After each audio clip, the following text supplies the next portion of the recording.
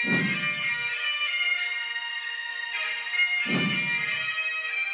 to that piece of lieutenant that's always on his podcast, bash us, him.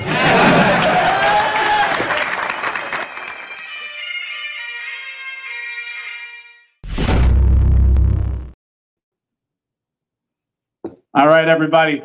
Eric Dibb, your most complained cop, NYPD. This is the 265 Police Live series brought to you by the Finest Unfiltered. Of course, with me is the founder and the co-host of the podcast, John McCary, retired lieutenant. John, let's get right into it. Let's talk about the article that came out in Hellgate. Let's go.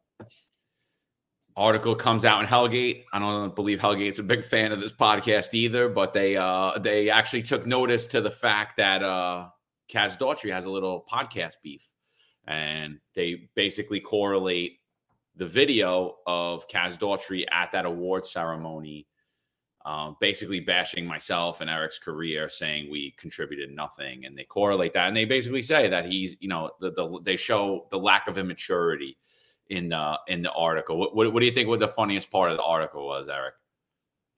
Well, I thought the whole thing was hysterical, but I think the part that I thought was funny where it talked about it was a rookie mistake for him to mention a podcast or his disdain for a podcast in his speech. But the part that I thought was the funniest where she said, if nothing else. So it left the innuendo that, hey, not only does he have a beef with the podcast, but maybe he's doing something else towards the podcast other than just having a disdain for it and having being emotionally charged against it. But it is hilarious, and I agree. Not only, listen, Kaz Daughtry, we know you watch this, but you have to be open to criticism, and you have to take it on your shoulders and let it roll off. And then they're not just taking shots at you in that article, but they're taking shots at us. It's kind of funny, right? Well, they put out an article a while back about us. I think we put out the statement that Phil Caruso, the retired the former PBA president, Phil Caruso, when he said, what did he say? He said, police work is a contact sport. It doesn't look pretty on camera. And we did that in regards to an incident in the 121 where an officer was suspended after he was punched in the face several times for throwing strikes back. So they kind of blasted us in an article with that. Now they're kind of, they put out that whole article, The Table of Success, which I think is pretty funny. It's like an interactive article where it like basically goes around Eric Adams' tables of success. If you remember, he made the statement, all my haters become my waiters. And this, I think he was talking about me, Eric, and Sal, but I don't have plans on waiting anytime soon, but I would. I have no problems with it. So this article is now under that table of success under Kaz Daughtry, and I think it shows the immaturity on behalf of them. I was a little disappointed that none of the threats that we've been receiving were put in there. Again, like I do believe that there is a correlation between those threats and this administration. Well, I think the reason why they didn't put the threats, I don't think they're really taking it seriously. I think this was just mocking the entire beef, that pretty much there shouldn't be a beef. There should not be a beef. Or basically, if you're in such a powerful position as you are, Kaz Daughtry, now the assistant commissioner of the police department, under Chief Jeffrey Madry, you have all this power. You should not be emotionally charged by what two retired lieutenants are saying. I think ultimately that's what it is. Just mocking the whole thing. I don't think they really care about the situation with us being threatened, especially pictures of families, especially young girls and a little boy being put out there. The pictures are shared online. Ultimately, it just shows they really don't care about it. I'm not knocking the reporter. I just think she was mocking the situation because it is funny. It's hilarious. It is funny it's gotten to this point that two retired lieutenants who've been doing this the entire podcast virtually, who are out of state, as they say, have gotten under the skin of Kaz Daughtry and the other weak appointed management. It just legitimizes this podcast even more, legitimizes everything that we've been saying because it's true. So before they were able to fluff the media, but now we hold them accountable. So you know what? It's funny, but it's necessary. I got a good laugh at it. Yeah, and I appreciate them reporting on it, honestly. you know, most of their reporting is anti-police, so I was actually a little taken back by it. But I guess it's like a weird, it really is a weird dichotomy what's going on now. I mean, because again, like I said, I think Eric, Dan, and myself are the biggest supporters of the NYPD, for the rank and file of the NYPD. But the administration has a huge issue, and they really lack maturity, and I believe they lack integrity, and I do believe they are directly linked to the threats we've been receiving. And I think time will tell. I think what happens in the dark will come out in the light. And, you know, that's really all I got to say about it, about that article and about anything else. You got anything else on that? No, I think it's great. If anyone has an opportunity to peruse that particular article, I think it's great. There's a couple of links on it. You could actually get to the podcast where we spoke about nepotism in the NYPD, which is a correlation to what's going on with Kaz Daughtry. There's a link there to the Table of Success article, and there's a link to the actual podcast. Like I said, I don't take it personal that they mentioned how you left over the mandate, and of course they put out my CCRB record. That just, it solidifies everything that I've been saying. As I am the most complained cop, I wear it and I own it as a moniker because it's something, it's a stain that I probably won't be able to lose. I'll probably have it forever. So that's ultimately the point of this podcast, to be the catalyst for change and just to solidify and validate our claims. This mandate was completely wrong. And also, if you're out there doing your job and you're doing intrusive police work, you may ultimately be the next most complained cop. And it's almost, to me, it's on the lines and the parallel of being accused of rape. If you're ever accused of rape, God forbid, there's no difference if you're accused or if you're actually found guilty. It's a stain on your record forever. It's something that you'll have to explain. It's the same thing having a CCRB record as the most complained cop or just a high CCRB record. It's something that you can't lose and stay there forever. So I think that's enough of that. Let's get into the next topic. What do you think? Yeah. But before we do, I just want to make one comment. I take everything personal. I do. From day one, I take everything personal. You know, the NYPD moniker is, we're a family. We're always a family. We'll always be there for you, right? You hear that at all these funerals and everything. You're part of a brotherhood and a sisterhood, and you're going to be there forever. I don't feel like I'm part of that brotherhood, and I haven't felt like I'm part of that brotherhood for a long time. And you either, Eric.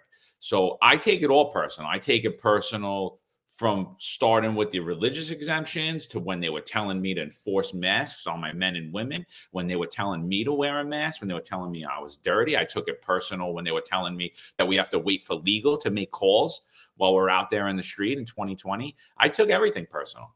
I take it all personal because at the end of the day, it really is. It really is personal. And these attacks on our children, the attacks, the smear campaign against our command, I take it very personal. And I don't blame Kaz Daughtry for getting mad at this criticism. I blame that he actually shows it. You know, I get a little mad sometimes when I get criticism. So do you, Eric. But I don't show it. You don't show it. I mean, it just shows the lack of PR skills that they have, the lack of maturity, the lack of leadership skills. And it's not just him, by the way. I'm talking about you, John Shell. I'm talking about actually the person that I look to is that they should all try to emulate is Jeffrey Madrick. I mean, the guy's been smeared all over the papers. He doesn't say a word. He goes out there, he smiles. He doesn't say anything. I heard him laughing when Kaz gave the speech, but I don't care. Kaz is his boy. Kaz is his boy. I get him back in Kaz, you know. But Caban with his friends, I mean, if you're mad because we're saying cops shouldn't hang out there, too bad. Too bad. It is what it is. Let's get into Yusef Salaam a little.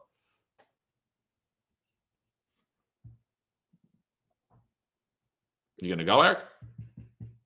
I thought you put on the video. Well, there's a delay.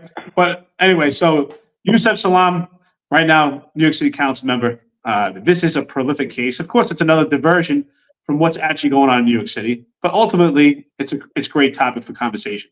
So Yusef Salaam is pulled over in a car, black car. It's tinted out, dark tinted windows.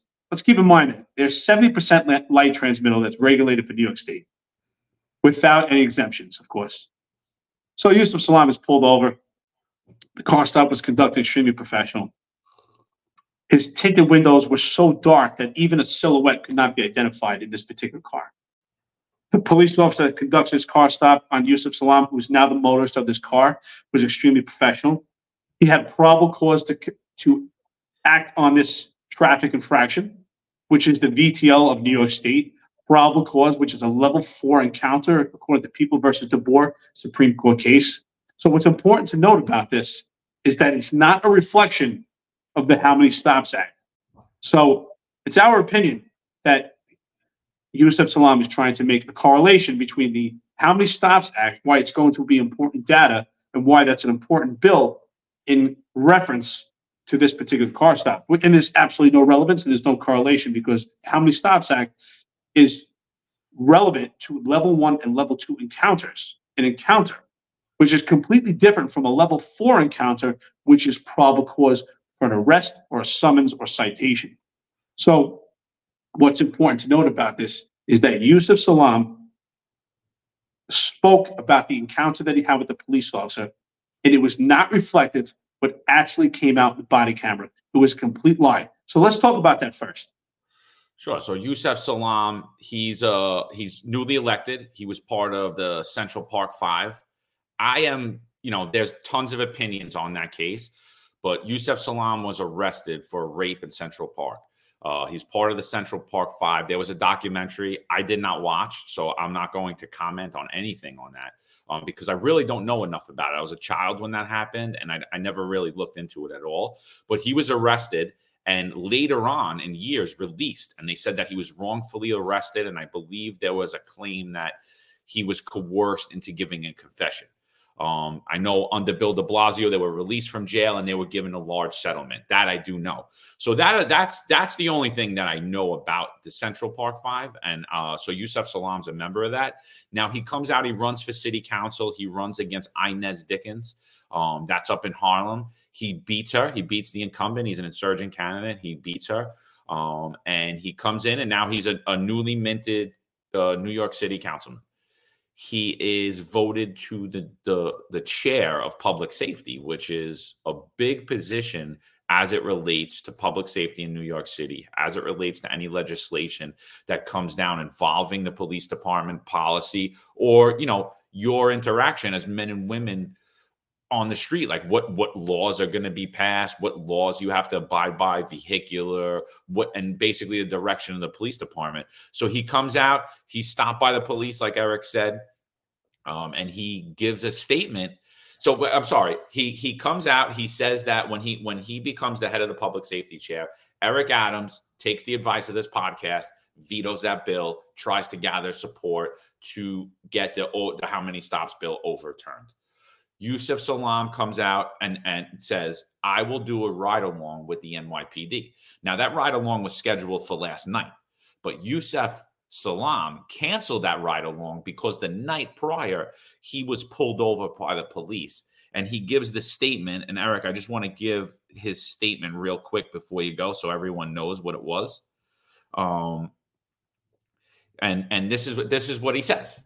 He gives the statement the next day. He says, I'm not going on the ride-along anymore. I was pulled over by the NYPD. I'm just going to give you a snippet. He gives a very large statement, but I'm going to give you a snippet. This is what he says. Last night, while driving with my wife and children and listening to a call with my city council colleagues on speakerphone, I was pulled over by an NYPD officer in my beloved village of Harlem within the 2-8 precinct. I introduced myself as Councilman Yusef Salaam and subsequently asked a police officer why I was pulled over. Instead of answering my question, the officer stated, "We're done here," and proceeded to walk away. So, I mean, there's much more to that statement, but what do you think about that, Eric? I have a huge problem with that statement. First of all, it's an outright lie. Thank God this time the body camera was released immediately for transparency purposes. So John and I both recently did a podcast where we talked about, should body camera footage be released immediately? Should it be in real time? And the answer is yes, except for a couple of exceptions. John and I agree and disagree on some of these things, but for the most part, body camera footage should be released immediately. I do believe there are exceptions, very few, but for the most part, they should be in real time, whether it's favorable or unfavorable to the NYPD. But in this particular case, it was favorable to the NYPD. The police officer was extremely professional. But what I find most problematic is that Yusef, early in his tenure now, and with the New York City Council, cannot be trusted. He gave an outright lie to the public, and I believe that he has to be held accountable. I don't mean as far as any formal discipline, but I think the public needs to hold him accountable. So does the media, and so does the police department, and acknowledging that an outright lie will not be acceptable, and that he should expect to be pulled over by the NYPD, especially when his car is not up to regulation and he has such excessive tint on his windows. So I'm gonna say that I do believe he should be removed from the chair of the Public Safety Committee. I believe he should be removed from the committee itself. I think Adrian Adams should do that. I mean, this is it's a glaring lie. I was pulled over and the cop said, "We're done here," and pulled away. I'd like to play the video now and then get your thoughts on that, Eric.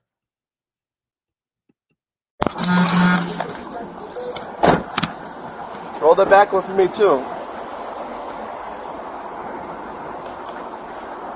You roll your back window, please.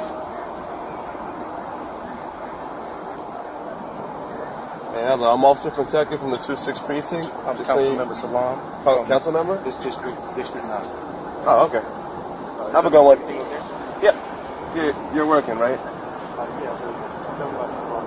All right. Take care, sir.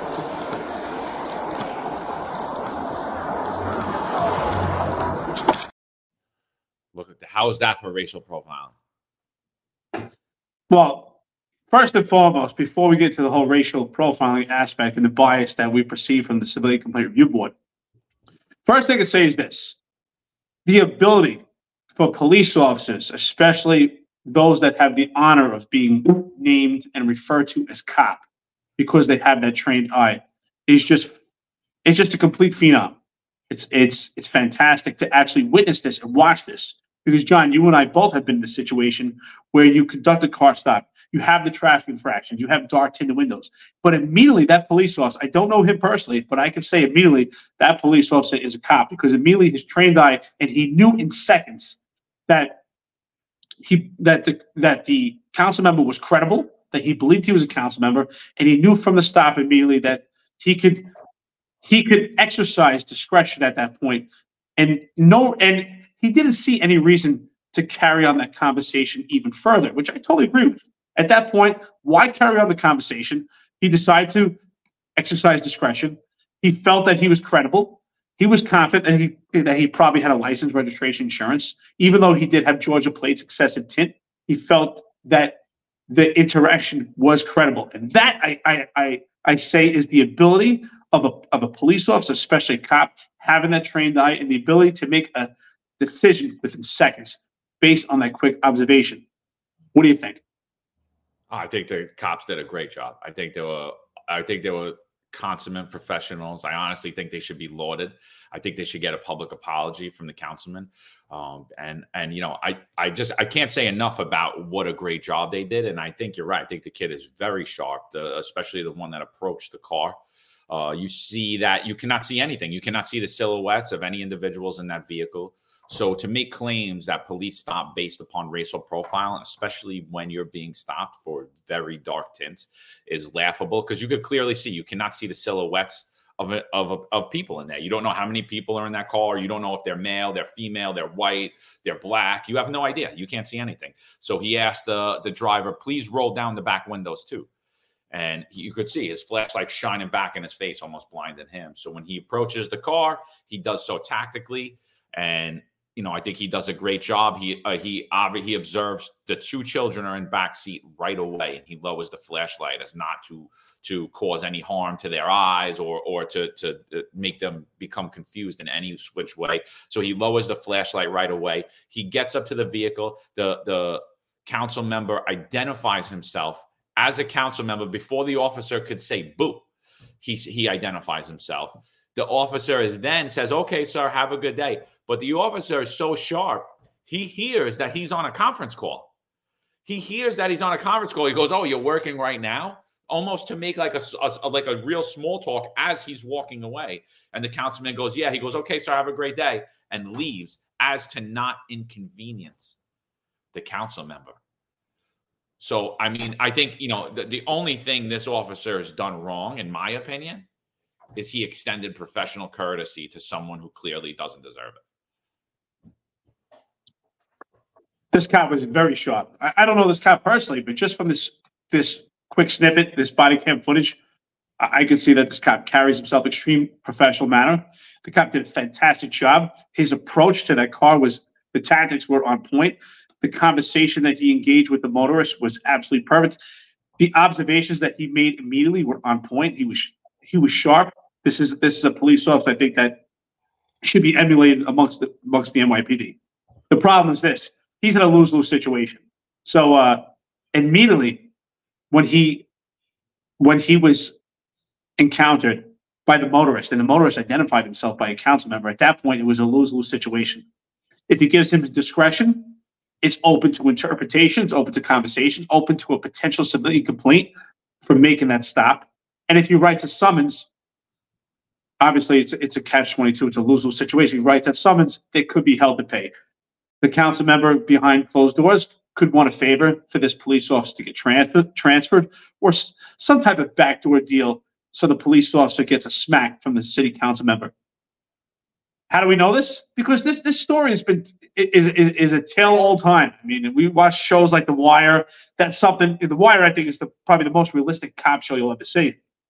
And that's something that would come up in the show. Things like that, where a council member or some type of city local politician would want some type of slap, some type of repercussions to a police officer for some interaction that they had. So this is not far from the truth. No, I think The Wire is the most realistic show I've ever seen about a big city in my life. Not even just police work, politics, education, street life, growing up in the street. I think whoever wrote The Wire was definitely from New York, and they would definitely had very intricate knowledge of the NYPD. Because that show blew me away. It really did. I was like, I don't watch much TV, but that show hooked me. I think I was out with the flu one week, and I watched it. I binge watched the entire thing, and I was like, this is unbelievable. That show was amazing. Great show. But yeah, so again, going back to the stop, the council member has Georgia plates. And to me, if that's his car, that's another severe problem here, because he has Georgia plates. So we know that the council member lived in Georgia. To run for New York City, for any seat in New York City, which myself and Eric may or may not do at some point. We explore the option. We keep it in our heads. But if we do, we will be required to move back to New York City a year prior to that election taking place. Okay, so we required, which to our knowledge, the council member did, right? He's a seated council member. But when we do so, we will have 30 days to register our vehicles back in New York, which is required by law. Apparently, we're being told that the council member moved back in 2022, which means that was almost 2 years ago, and his plates are still not up to date. Also, I believe on the stop report by the officer, it was given that he was also traveling at a high rate of speed. So I do believe for someone that is going to make law, for someone that is going to enforce law, you should also have to follow the law. However, I'm going to give a little snippet here. Tinted windows. I do believe that if you're a public figure, if you're a high-profile individual, if you're a police officer, I do believe that you should be exempted from tinted windows being a violation for you. I don't believe that will exempt you from being pulled over for it, but I just don't believe that it should be a violation. What do you think about that statement, Eric? We spoke about this before. We spoke about this offline, and that statement I agree with, and I can tell you why. First-hand experience. So when I was working at PSA 7 in the South Bronx, sometimes on my way to work, I would have to drive on streets where the housing developments were on both sides of the street. And obviously, we would get a heavy flow of traffic. I was the Special Operations Lieutenant at PSA 7. I was well known. I was at the front line with my special ops teams out there making a lot of arrests, getting guns. So everybody knew who I was. And I did not have tinted windows. So it was almost like I was driving around in a big fishbowl, because there was one time where I was driving, I got slowed up in traffic. I was in housing, and a couple of gang members happened to walk past my car, and they were slowly walking past. And once they realized it was me, it was almost like I was in a fishbowl, and the piranhas started to surround the car. And I never carried my firearm, so I didn't engage into it didn't get to that point where I had to engage them. But I could definitely see if this happened more often, it could get to that point. So I definitely think that there should be certain occupations that have an exemption to have tinted windows. However, that doesn't negate the fact that the stop was authorized and was done in good faith. I do believe the police officer had probable cause. And what we see a lot, so John and I we're pretty outspoken about this on social media, and we've been engaged by opposition when it comes to this stop. And what we've heard from some of the haters towards the podcast and towards police is, how do you know that the tint is excessive without using meter? And I can tell you this: New York State, in order to have regulated windows, it's 70% light transmittal. 70% light transmittal. 70% light transmittal is basically a clear window. So you don't need a meter to actually identify and use your naked eye to know that tint is excessive. And on the flip side of that, police officers, especially in New York City, especially with the crime rates going on right now, should not be addressing windows that are on the cusp of being clear and you actually need a meter. This particular car, these windows were so egregious, were so dark, you do not need a meter. I can tell you, just by looking at those windows, it's probably 5 to 10% light transmittal, which means it's excessive in the dark. You could not even see the silhouette of the occupants in the rear of the car and also the motorist. He had no knowledge that the motorist was black and the motorist was a council member until he approached it. Actually, the window was down and he saw the driver's face. At no time did he know if it was male. He didn't know if it was female. He didn't know if he was black. He had no indication until he approached that car, even with the flashlight, because when the tint is so dark and you hit that tint with the flashlight, the reflection bounces back at you. So what's your take on that? I mean, to even just ask how do you know what's illegal when you stop? You have tints on your window. I cannot see a silhouette. You don't need the tintometer, which I don't even know if any of you guys or girls really have ever even seen that. And I don't believe you need it, because I could look at cars right now and go, that's 30, that's 0, that's 10, that's 15. I know just by eyeing cars. I know cars. I knew that most kids in the street know that. They could tell you what the tints are without the tintometer, especially when you can't see in the car's blacked out. There's 0% light transmittal. If you put your hand behind that window and you can't see your hand through that window, guess what? It's too dark. That's through our training, our experience, our knowledge. You know, people, get into just little stupid intricacies because they're trying to find anything now to say that this officer did something wrong. And the thing that they're trying to say that he did wrong now is that he didn't explain the reasoning for the stop.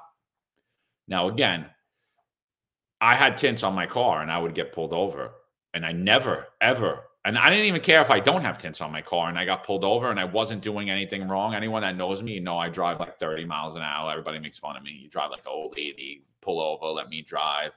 All these, I constantly, everyone knows I take it easy. I don't care. I'm in no rush. I let people go around me. I wave. Everybody's cursing at me, giving me the thing and beeping the horn. I could care less.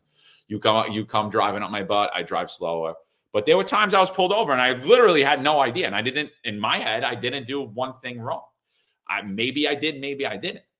But I got pulled over. I've never, ever asked the cop, what did I do? Never. Because to me, it's almost disrespectful, right? Like, more than I did something. Like, I don't know what it is. What was something hanging in my rear view? There's a million violation. I did something. I'm getting pulled over for a reason. And I would just, I would do the same thing. Keep my hands on the steering wheel with my ID out, and I would, roll down all my windows, put my interior light on. Oh, how you doing, sir? Oh, good. All right. Thank you, my friend. Boom. I don't need to know why I was pulled over. I don't think that I was pulled over because I was bald or I was Italian or anything like that. Do you think he was required to tell in that specific situation with professional courtesy, extending professional courtesy? Do you think he was required to tell why he was being pulled over when he clearly wasn't asked? No, I don't think so. I think if the council member had asked, hey, by the way, what was the reason for the stop? And if he failed to acknowledge it at that point, then I could see it to be an issue, because that would be a lack of courtesy, professionalism, and respect. However, the fact that he immediately exercised discretion, I don't think there's a reason to even explain it. And let's be honest, and I'm talking to you, Yusef, the council member. This is not a disrespect to you, but let's be honest. You knew exactly why they pulled you over. Everyone knows that you can't have in New York State, especially New York City. You're well aware of the infractions that you had. Everyone knows it. When you're driving, most people know if they're speeding. Most people know if they failed to signal. Most people know if they went through a stop sign. He clearly knew. He clearly knew. What I think they're doing, I think that they're drawing straws here. And I think that the stop was so professional. And the council member got caught with his pants down, completely lying about the entire event, the entire incident. I think that he sought every opportunity to get out of this ride along, and he seized the opportunity with this interaction, create some type of controversial atmosphere, some political theater to this car stop, and really there's nothing to it. The car stop was maybe 10 seconds long. I didn't record it, but the officer approached extremely professional. He rolled down the window. It was a quick conversation. He made the observation that he was credible. He exercised discretion. He moved on. I don't even know why we're talking about this. But what I do know is this is my ultimate fear. So John and I attend CCRB virtual meetings on a monthly basis. We give testimony, and we've been pretty adamant and expressive for the public to understand that this racial and bias profiling investigations by CCRB are mostly charged and not based on fact and based on emotion. And that's the problem. That's the problem I see, where if this goes to the Civilian Complaint Review Board, that where this case could go and how they could substantiate to this officer, despite the professionalism that he exercised in this actual police car stop. That's where I see the problem is, that they could say that the reason why he did not explain the reason for the stop, because what was going on in his head was biased and racially charged. What are your thoughts on that? What are your thoughts on that? And how do we explain that to the public so they understand? If Councilmember Salaam wants to file a complaint against the officer, the complaint's going to be for profiling, because that is basically, if you read through his statement, that is what he alleges on why he refuses to go on the ride along, is because clearly unconstitutional stops are happening where there's a heavy twinge of racial bias and racial profiling, something along those lines. In substance, he states it. In the way I read that is that he's alleging profiling. I do believe that the officer is black, that he is speaking, that pulled Yusef Salaam over, but that doesn't matter, right? Because facts don't matter and things don't matter and common sense doesn't matter. So Councilmember Salaam, if he files a CCRB, it's going to be for profiling. And you know what? It's just as ridiculous as the allegation of profiling itself, because it's a ridiculous allegation. Doesn't matter that I had tints. Doesn't matter that I was speeding. The officer pulled me over because I'm black. He couldn't see me in the car. Couldn't see me anywhere. But that's why he pulled me over. Because it's based upon my feeling. That's what I feel. He pulled me over because I'm bald. He pulled me over because he doesn't like my podcast. Whatever that is, it's profiling. And like we've said on this podcast prior, it's one of the, I think, in my opinion, it's impossible to charge without bias on the part of the investigator. You have to have bias on the part of the investigator without the subjects telling you, yes, I pulled Eric Dim over because he's got blonde hair and blue eyes. Without the subject admitting that, yes, that is the exact reason I pulled him over, there is no way to prove that allegation. How do I prove a feeling? Yeah, no, I know everything I was doing. I know I was driving drunk. I know that I have tints on my car. I know that I was speeding, but that's not why Eric pulled me over. He pulled me over because I'm bald. Profiling. Well, to reflect on that and go even further, I think it's impossible to prove or disprove a racial or bias claim. And that's the problem. And I think that this police officer, as extreme professionalism that he displayed in this car stop, which is something we should want for every police officer to carry out within the NYPD and any law enforcement throughout the country. This car stop here, I think, is a model car stop of how a police officer should conduct himself. But with that being said, you're right. I think it's impossible to prove But what's also impossible is to disprove it. So if Yusef wants to make a claim against him and say that he was pulled over because he was black and he felt that was the reason for the car stop, it's pretty tough to disprove it. He'll always have that allegation against him, despite the fact that the tint is so excessive and so egregious that he can't even identify the silhouette. But I think people, again, they suffer from the Dunning-Kruger effect. They don't understand the nomenclature of a car stop, and especially to understand that when you pull someone over with dark tinted windows, you cannot even identify the silhouette. So if anyone at home, if you're just curious, try it at home. If you know anyone that has excessive tint, or if you're someone who's out of state, maybe in Florida where tint is permitted in those states, some dark tints, especially because of the sun, because of the heat, see at, during the nighttime, if you walk up to a car and those windows are closed, could you actually identify the silhouette inside that car? And the answer is no. So I think it's impossible to prove or disprove these racial and bias cases.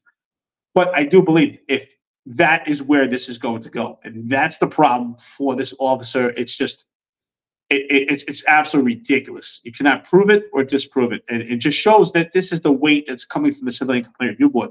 The Civilian Complaint Review Board was indicating how they had lost funding and they had to cut back on certain complaints that they investigate. But they were not willing to cut back on the racial and bias investigations. So that leads me to believe that it's easy for them to substantiate. Only when there's bias on the part of the investigator, because for several years, the NYPD has been investigating profiling cases, and I believe they substantiated like 0.4% of the investigations, whatever. I don't know that that's the exact number, but basically none. Almost none of the thousands, like only a few that, again, because they used bias on the part of the investigator, because I don't believe anyone's going to admit to that. Yes, I did. I pulled him over because he's black.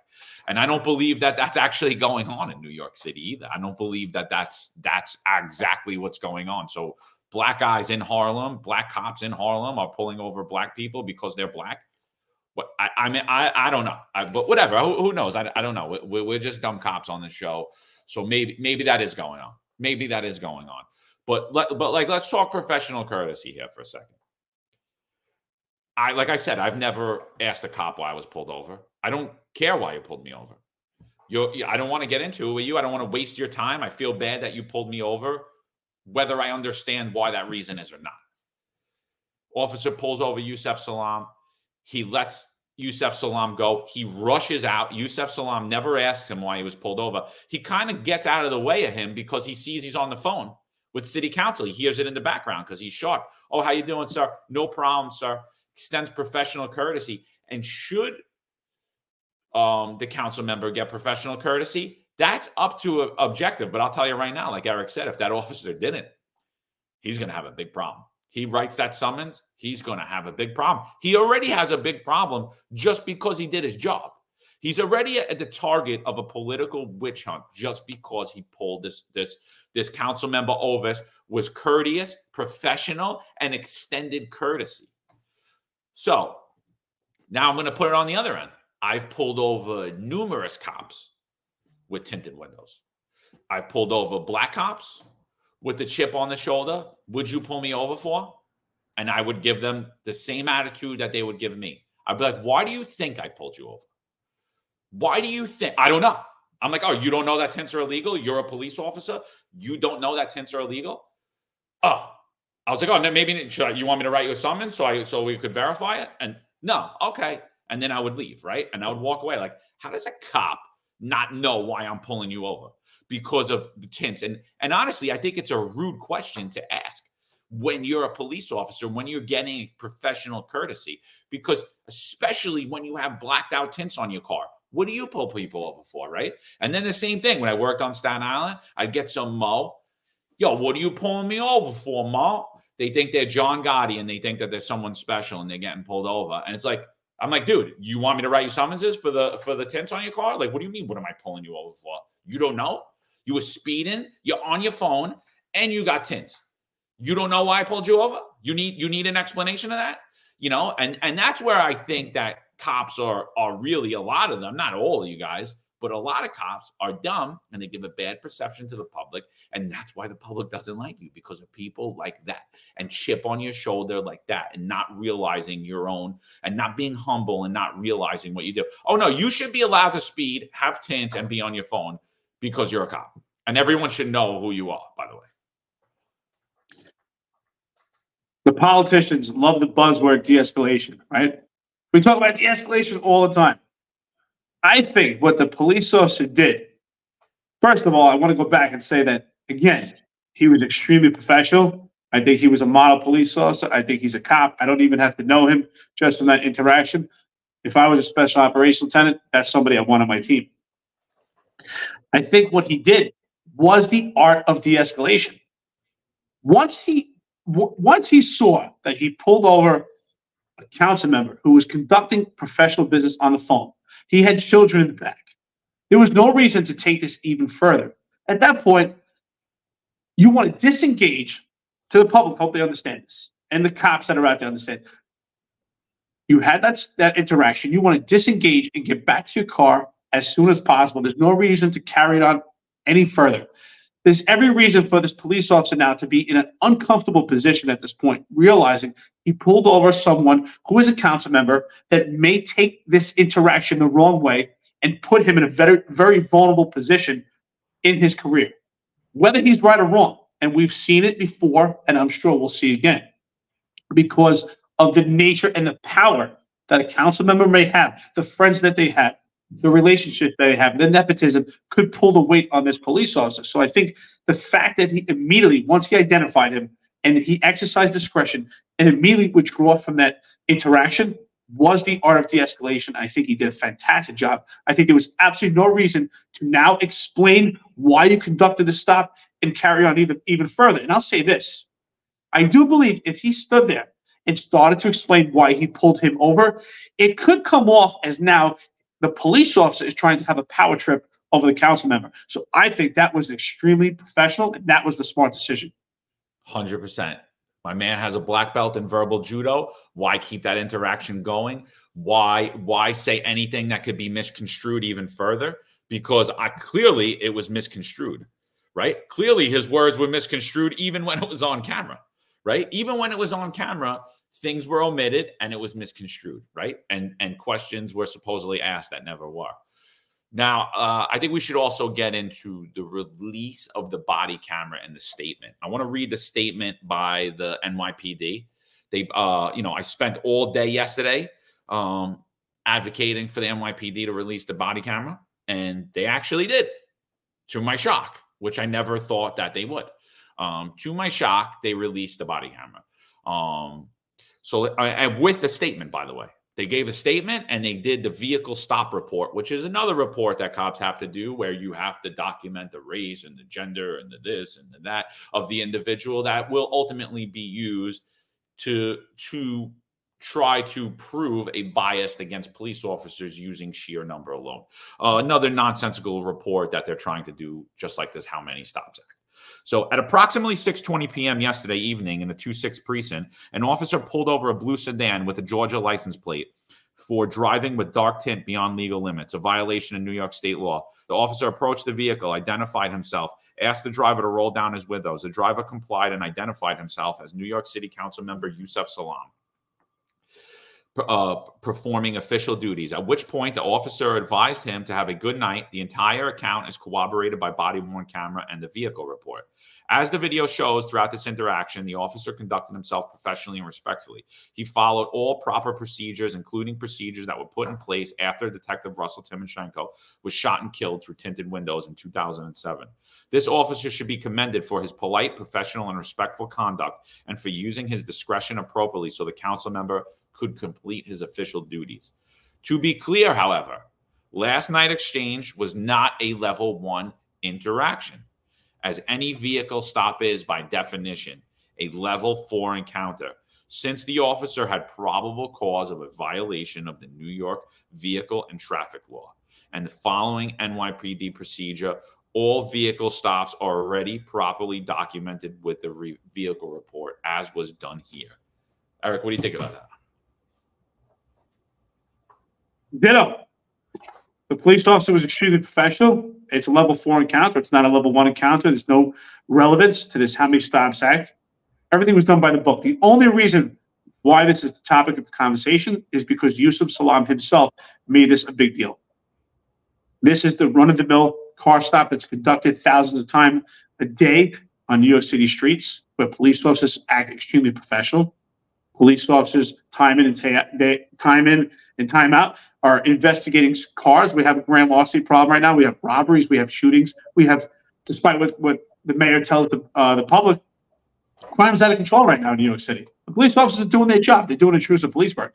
It's funny you said the only thing that the police officer did was wrong was not issue the summons. I say right now, the only thing the police officer did wrong was actually do intrusive police work. This is the sad part. So the police officers that do the most, that take the most action, that are self-initiating police work to combat the crime going on in New York City through vehicle traffic law and also crime that's on the street doing intrusive police work, they're the ones that pay the biggest price. I know because I was that person. So this police officer, if he would have just let the car drive by and never paid any mind to it and just or completely oblivious and ignored the car that it had tints and never conducted the car stop, he would not be the subject of conversation and not involved in a controversial car stop.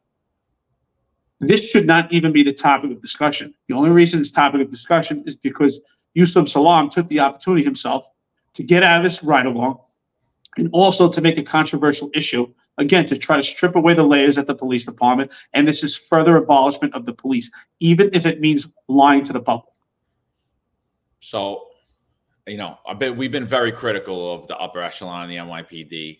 It is my contention that they are directly related to a known mobster threatening myself and an active on-duty member of the service threatening myself and Eric's children, as well as numerous other nonsensical things that I could care less about other than identifying that cop and how and what that other guy was told about us. So those two things I have huge problems with. But I will say in this case, you guys are welcome. John Schell, Tariq Shepard, Kaz Daughtry, you're welcome for taking the advice. But you guys messed up. You guys messed up because clearly I'm a fan of transparency and you're not, right? So now the NYPD is in the right and you released a body camera, which I think was a great job. I even like your little statement, which I don't think was necessary, but I like your little snippet that you wrote. And I think it was great. And I think it was very accurate. But what if the table was turned? What if you looked at that video and it was really bad? And you're like, wow, it kind of shows that there might be a bias because of the things the officer said to him. And then when he got back in the car or prior to stopping him, whatever it is. What if it was really unprofessional? Would you ever release that body camera? Because it's my contention that you should, right? Because what'd you do? Jamani Williams put out a tweet last night. He said something along the lines of, oh, wow, I didn't know that the NYPD could release body camera videos right away. Duly noted. Something along those lines. And it's so true. So true, because it's arbitrary. Why is it up to the police commissioner when body camera comes out? If it's for public transparency, why could there be a political spin put on any of this? Why does the police commissioner get say of what gets out and what doesn't? Like I said, if there's privacy issues, take out those privacy issues, edit the video, give yourself a time frame. But I think you guys messed up. I think you guys did a good job by clearing the officer and showing the smear campaign against yourselves and this department and actually fighting back for once. So I applaud you for that.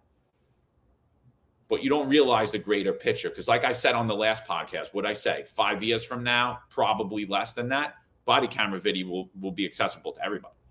So why not start moving towards transparency instead of less transparency and bullying your critics like you clearly do? But also taking their advice. Well, I had said it earlier on this podcast, but you and I discussed it. I do believe that whether body camera footage is favorable to the NYPD or unfavorable, it should be released immediately, except in a few cases where there may be a short delay, as you said, taking some stuff out for privacy issues. But we're talking about a short delay. It should be released at all times. We should be able to own a good interaction and take credit for it. But at the same token, with great power comes great responsibility. We should be able to take ownership of a negative interaction, even an interaction that has a bad light on the police department. And that's where strong leadership comes in, where they have the opportunity to say, hey, we, not these officers, but we failed the public, and we're going to explore what happened here, and we are going to make moves to fix it. That's what I expect from the police department. Not saying they did it, pointing blame, but saying we did it. When your police officers take action, in this case, make no mistake about it, the upper echelon is taking credit for the professionalism of this police officer. And I believe they have the right to do that when they're in a leadership position. But if there is an incident that is unfavorable, well, they should also own it and take the blame for it as well. So the coin has to be analyzed on both sides. So one more thing I'd like to analyze.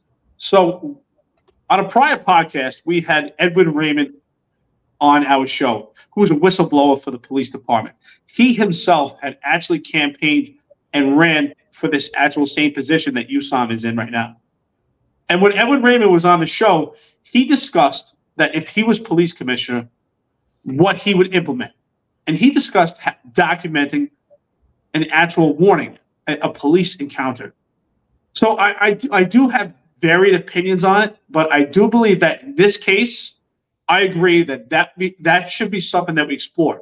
So Edward Raymond, if you're watching this, I know we will have you back on this show soon. We'll discuss more issues.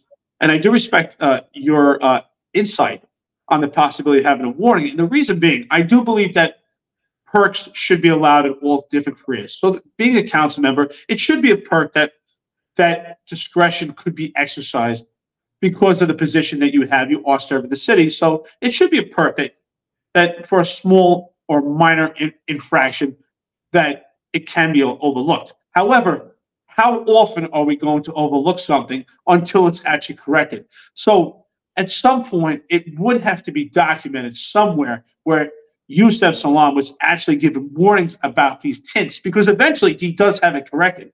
Or is he just going to drive around for the next 2 or 3 years with Georgia plates and excessive tint and just saying he's a council member?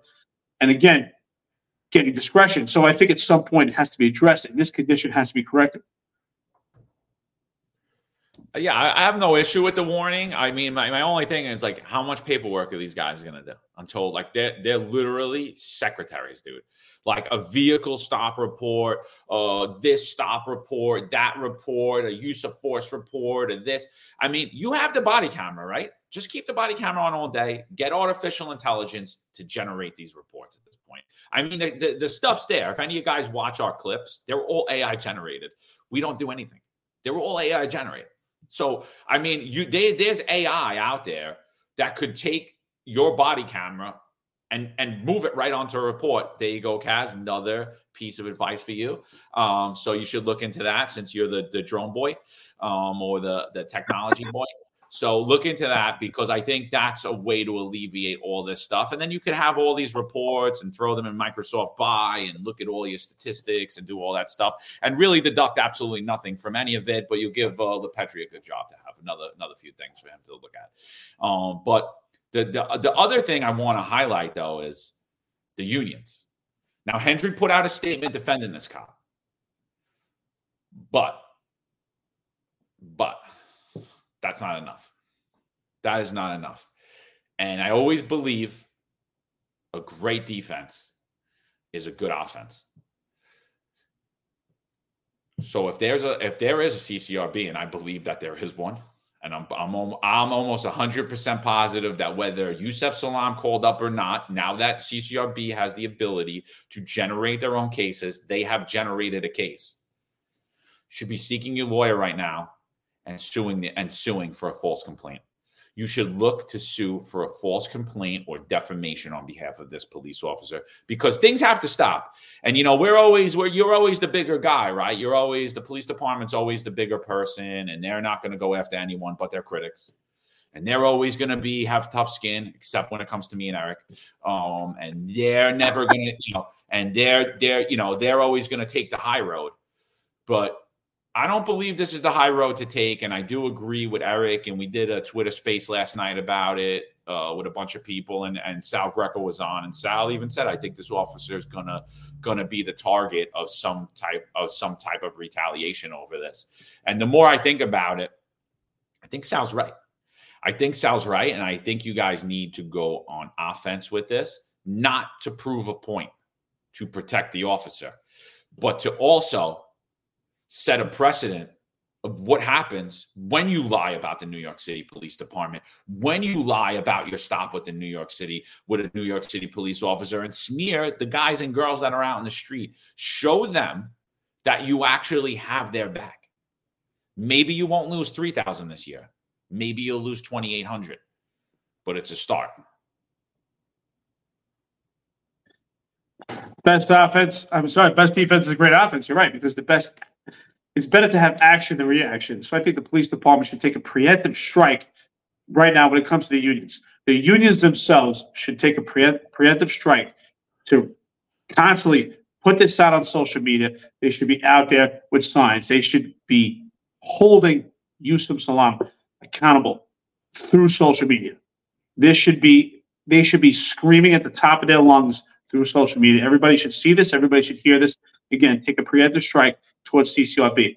Because ultimately, and you and I know, what's interesting about this podcast? I think this actual podcast, where we talk about Yusef Salaam and the car stop itself, is really reflective and relates to a lot of other podcasts that we've actually done. And one of them we've done it. One of the issues that we spoke about is indemnification. So it's really important to know that this officer was extremely professional, and I do agree with you that the CCRB is going to self-initiate a case on bias, and they're going to be in contact with Yusef Salaam. And if they substantiate for potential bias, which they could, because I think it's impossible to prove or disprove, which they could because it's based on emotion and they don't really need any data for it, the police officer then is exposed to civil liability. And the police department, if we look at the past, does not indemnify for substantiated civilian complaints.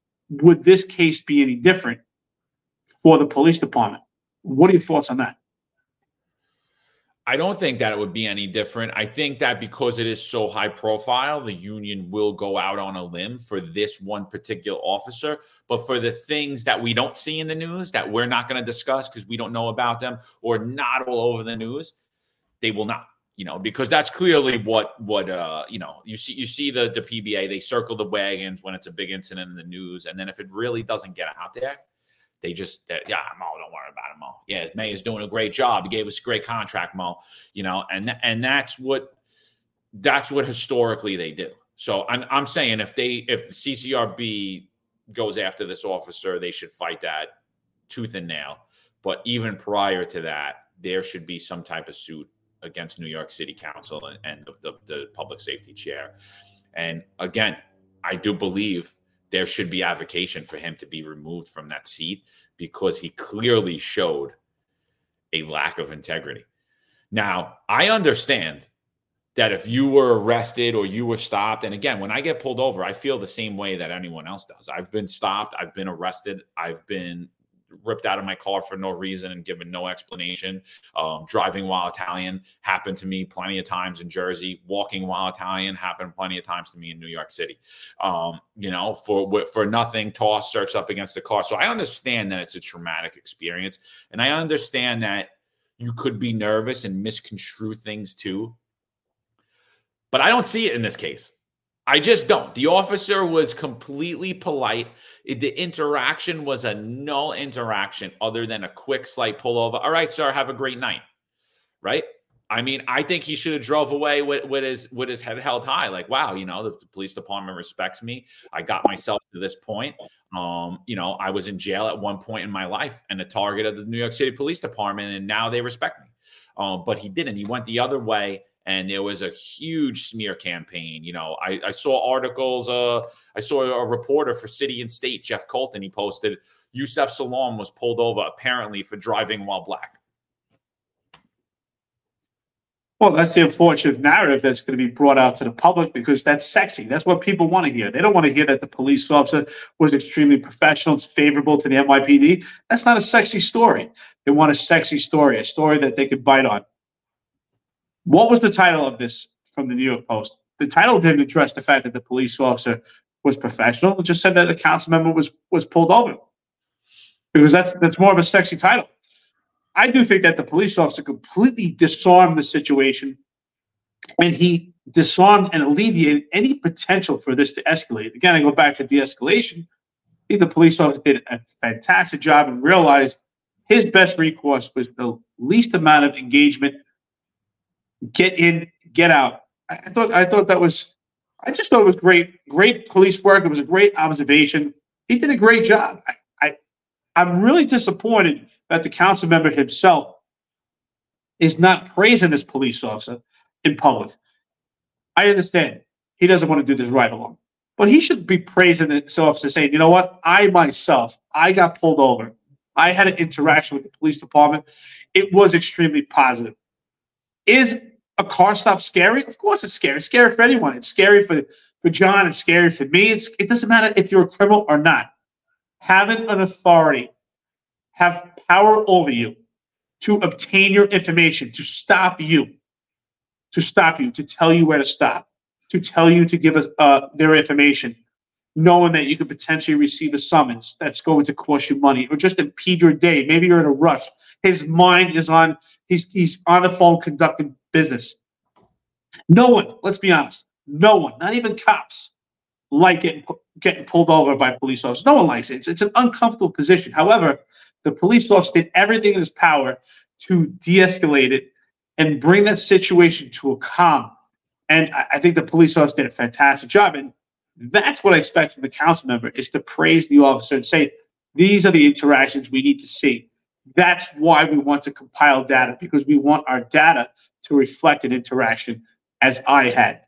But that takes a big man. That takes a man of character to do that. So I really question the character of Yusef. I don't know him well. What do I know? I know that he lied to the public. And the question is, why did he do it? Is it for his benefit? Is it for his own gain? Is it so that he gets props from his fellow council members? What do you think it's for him to gain? Why would he do this, especially in his position? It was a political strategy.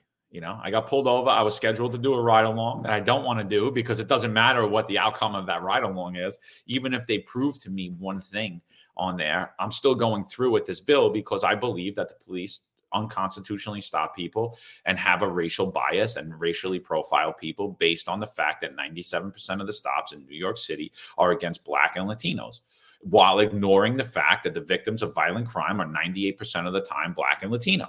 You know, and again, I don't, you know, we're going to have Edwin Raymond come on, and we're going to talk about those two facts, because we put out a meme.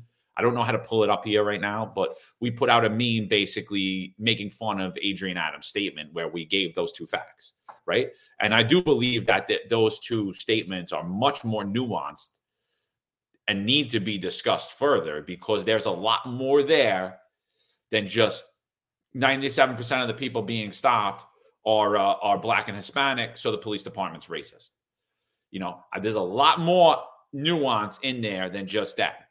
And then it's a lot more nuance than 98% of the people are 90% of the victims of violent crime are Black and Latino. It's a lot more nuance than, oh, so now we have to go out and stop all Black people, because we're not saying that either. You know, it's a lot more nuance. So we're going to have a conversation surrounding that whole thing. And that whole thing and how many stops, and we're going to go back into that. We're going to do a roundtable. I think that'll be a really good one. So definitely check that out when it comes out. But I think we got to look at, and this is the first time I'm doing this. So Eric, I'm going to ask you to stay muted, because I've never done this before. I'm going to try to play you the video from Viral News from my Twitter, where you're going to see the mayor's statements now about this stop. And they're highly disturbing to me. And we'll talk about it after. Let's listen to what the mayor is going to say. And hopefully I get this right. I'm going to share my screen. Give me 1 second. Here we go. Now, I wanted to really respond to Councilman Yusef Salaam. I'm really excited about him. And just like the former public safety chair, I think he brings a level of uniqueness to the role of a public safety chair. When I spoke with him, we communicated this morning when he shared that he was pulled over last night, and he and I spoke. I told him I was going to look into it. The police department immediately looked at the video of what happened and being stopped. Even when I was a police officer, I was stopped several times in a vehicle stop. It is, it can be extremely intimidating and traumatic, and it's a very frightening thing to be stopped, and we need to understand that, and I understand it because I've gone through. And so once we look at the video, really hats off to not only the councilman and how he handled it in a very calm manner, but those officers. I spoke to both those officers. Those officers were extremely professional as they communicated with the council person, as they shared. They identified themselves. I'm officer so-and-so from the 2A precinct. The councilman responded in a very calm manner. They asked the councilman to roll down his back window because a lot of people don't remember what happened to Officer Timoshenko. I was the borough president at the time. We lost him because someone actually discharged around through tinted windows, which is very frightening if you do a car stop to approach a vehicle with tinted windows. What do you think about that, Eric? Oh boy, here we go. First of all, he said he's extremely excited about him being a council member. He's in a unique position. All right, that's fine, well and dandy, right? But you're the mayor. The police department works for you. And you said on your campaign that the key to prosperity is a safe city, right? Safety was a major concern, right? That was his top priority, being the mayor, especially with his background as a captain. I mean, we all know the truth. There's a zero police officer, never was a cop. But that's his campaign. That's what he stood on about safety. And this council member is supposed to be the public safety.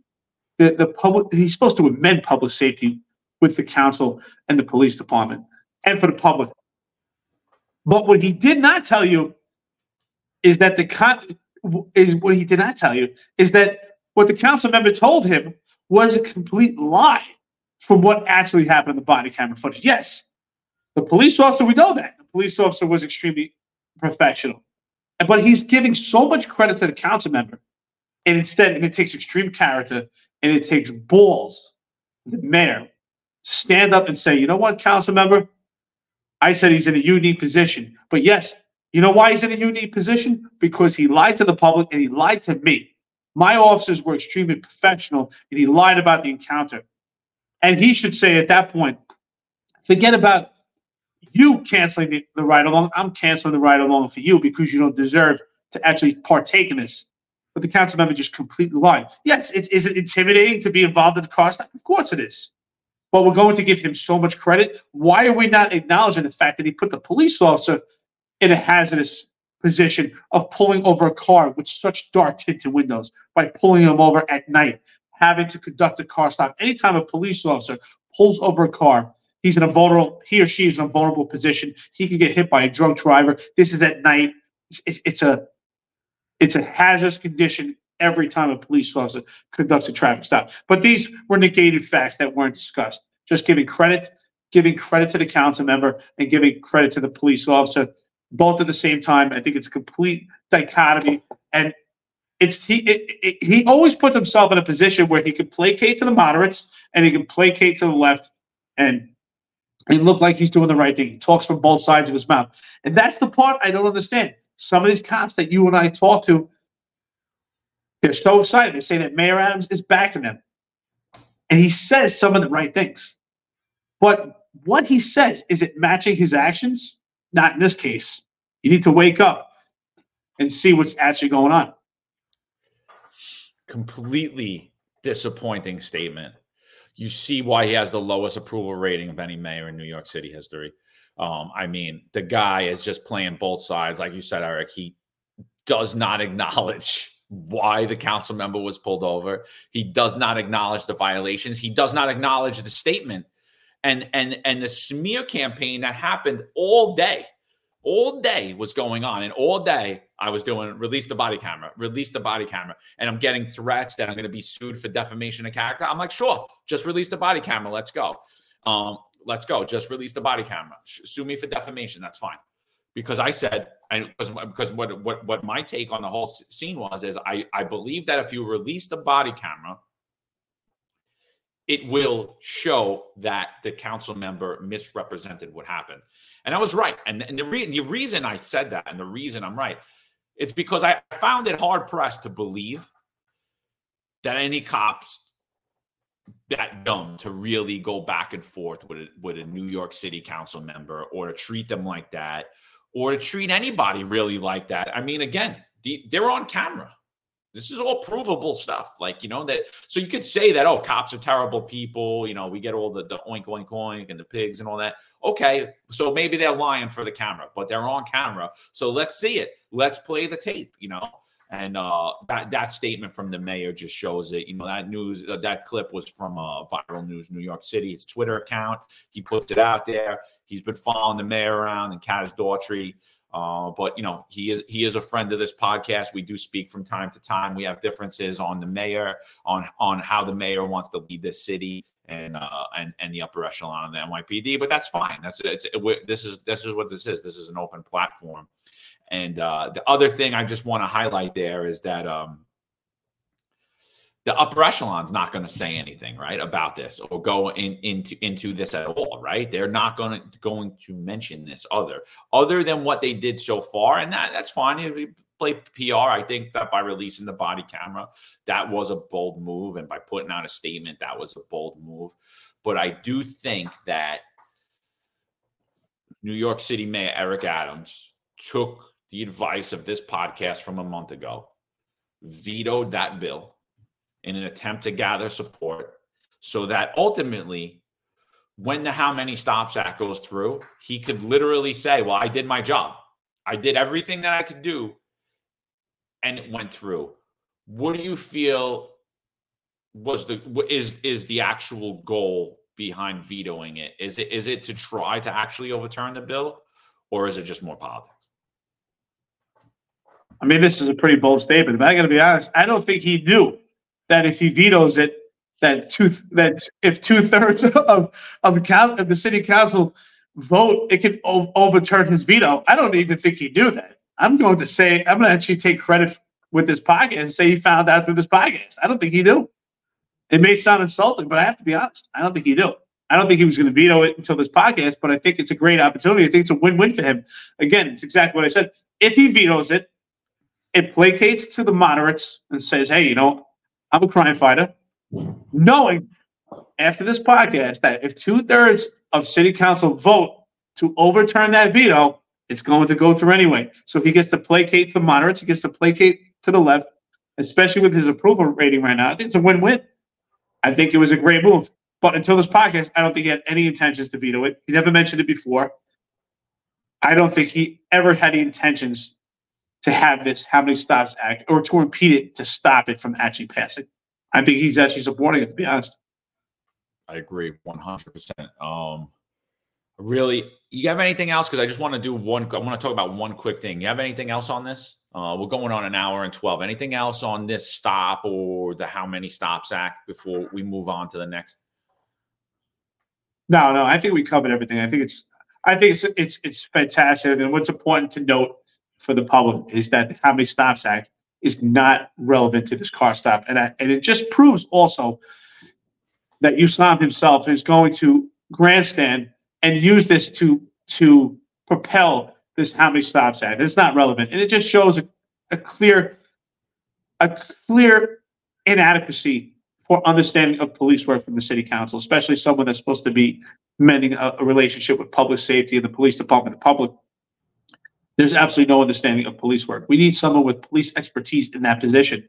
And Edwin Raymond would have been a great person for that spot, whether we agree with everything he says, but at least he has police expertise and has an understanding of the silver linings of police work, where Yusef himself does not know the police work. And I don't think that they actually understand the How Many Stops Act themselves. I don't believe that they understand the levels of intrusion and actually the case of people versus the board. I just think they'll take every opportunity to have every layer to strip towards the police department to ultimately abolish the police.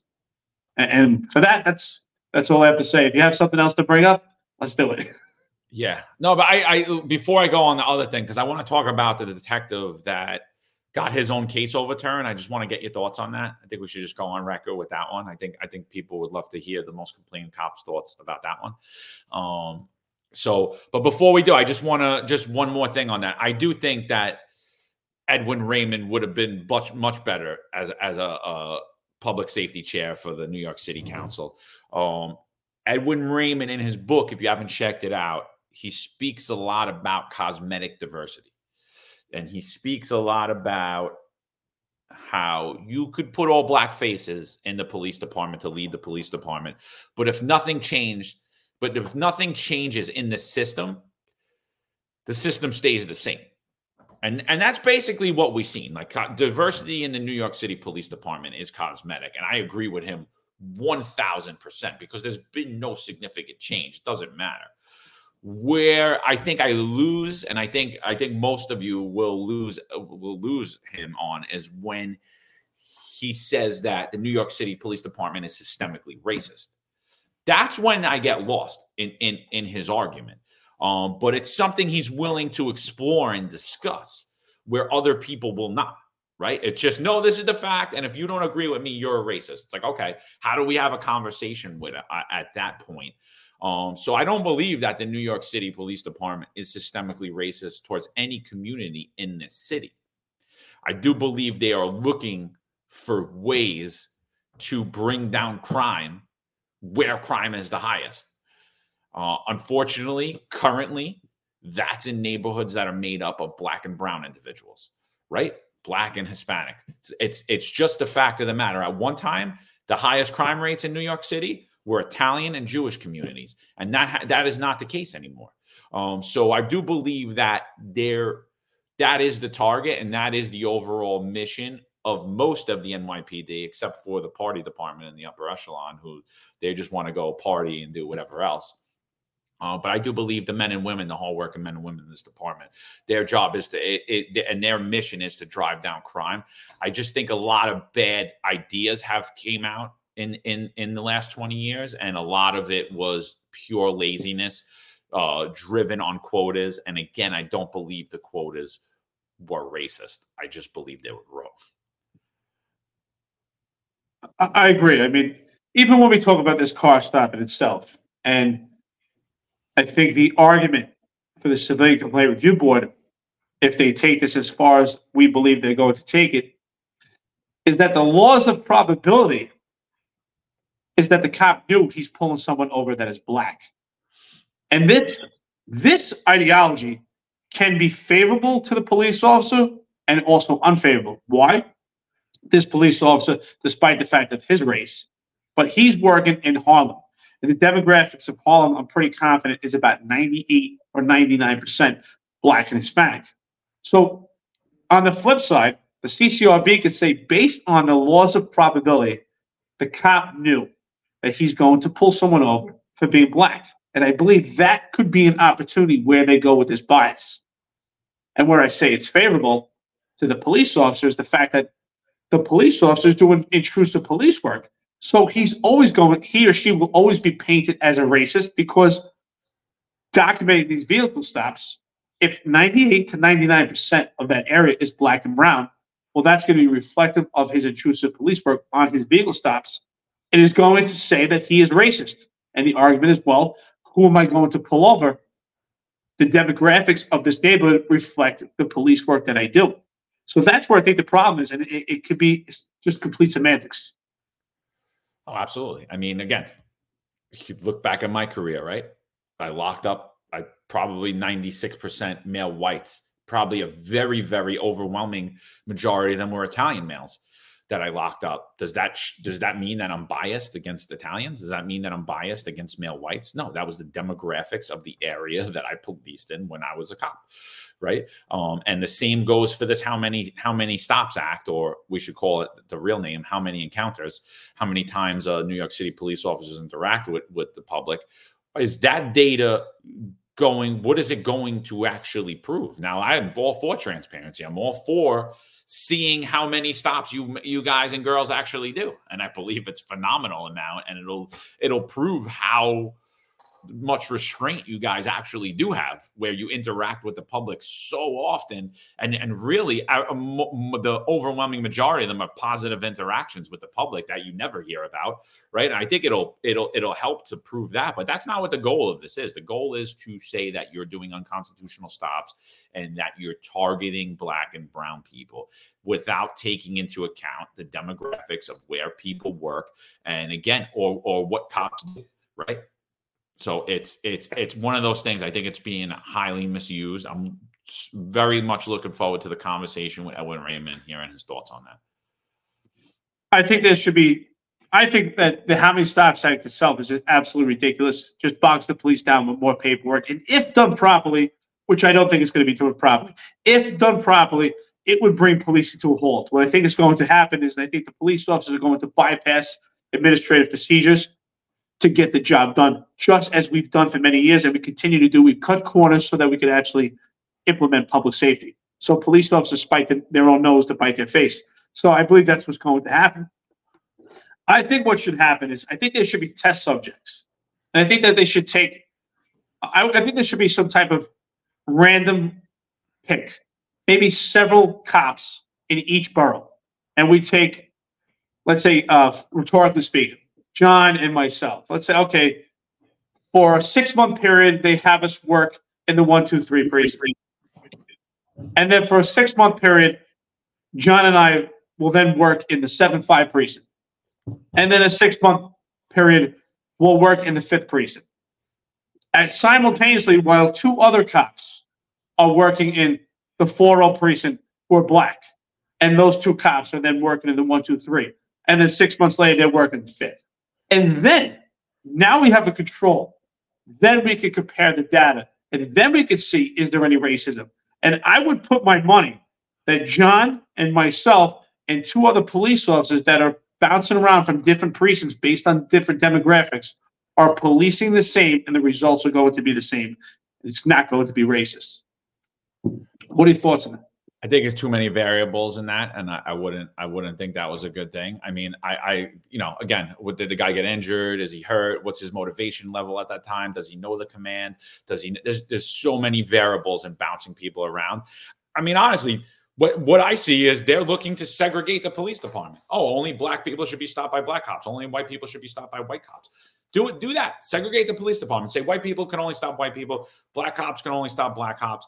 And then take the data and tell me that the police department's racist, because that's ultimately what the data will show at the end of the day, because it doesn't matter. They're not actually looking for the truth.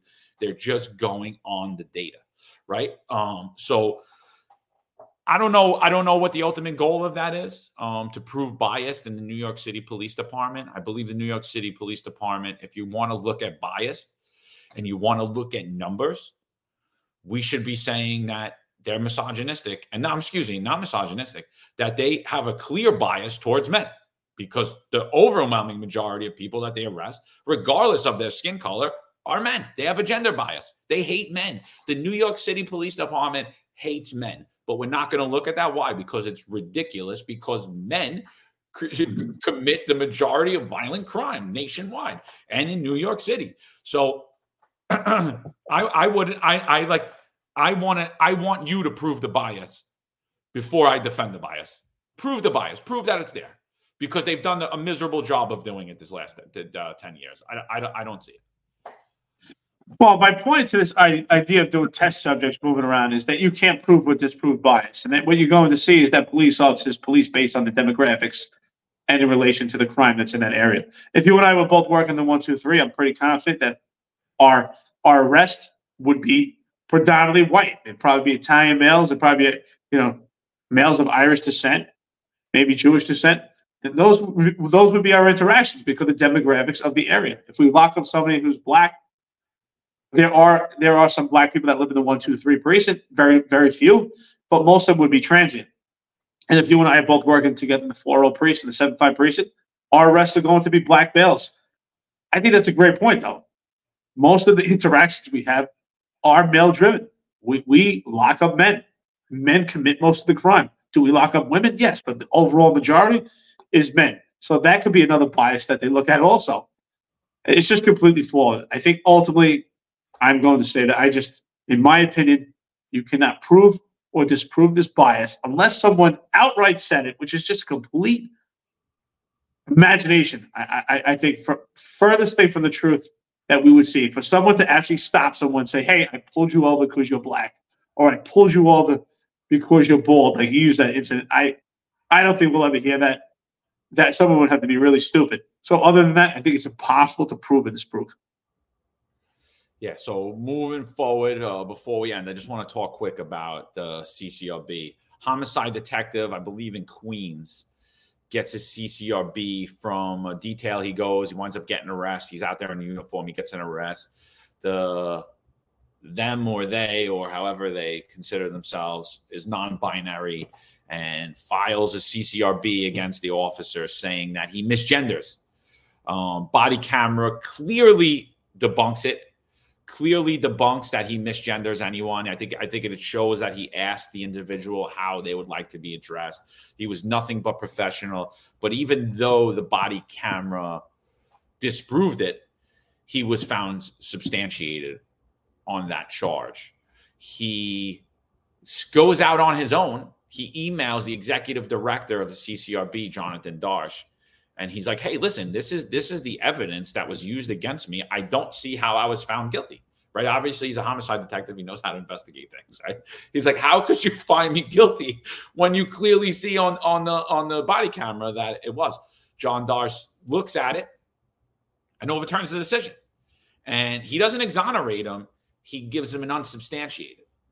So now, just like Eric Dim, has happened several times, more than several times with Eric, where it was basically disproven.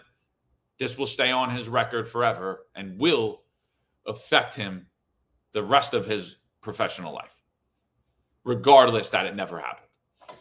What are your thoughts on that, Eric? Oh, absolutely. I believe that an allegation of a civilian complaint that ultimately leads to a substantiation is on parallel with a rape allegation. If you get a rape allegation, whether you're guilty or not, you're stained forever. In this 50A, that is ultimately the significance and the purpose of it. It's just to stain your record as a police officer, to make you unattractive in the NYPD, destroy your career, and then ultimately in the afterlife of the NYPD, make you unattractable to any profession. Not just law enforcement, but any profession, to make you unattractive to get a good paying job in the workforce in America. And I think ultimately that's the idea of the 58. You're staying forever. I think that actually in my case, one in particular, the accusation was that I stuck my finger in someone's rear during an arrest. And that case, I took to trial. That case was dismissed. I was found not guilty. But yet, if you refer to my 58, it still says substantiated. It doesn't tell you the inner linings of the case. It doesn't say it was overturned. It doesn't say I was found not guilty. So that's a stain forever. I'll always have an accusation that I stuck my finger in someone's rear. And I think it's absolutely ridiculous. I think this 58 has to be amended and changed. I don't think that a substantiation should stay on your record forever, even if you're found guilty, but especially if you're exonerated or unsubstantiated. There should be some type of statute of limitations. I believe after 3 years, they should come off your record. We talk about the Clean Slate Act. And with the Clean Slate Act, violent perpetrators have an opportunity at a second chance at life, but yet police officers don't, and you're staying forever. Yeah, no, only rapists, murderers, burglars, people that rob people, only they get to get clean slates. Police officers, never, because you're the worst. Police officers and conservatives, because if you have a conservative point of view in New York City, you're evil. If you align with Donald Trump, you're evil. That's what we've seen. What do you think about this detective having to go out on his own, though?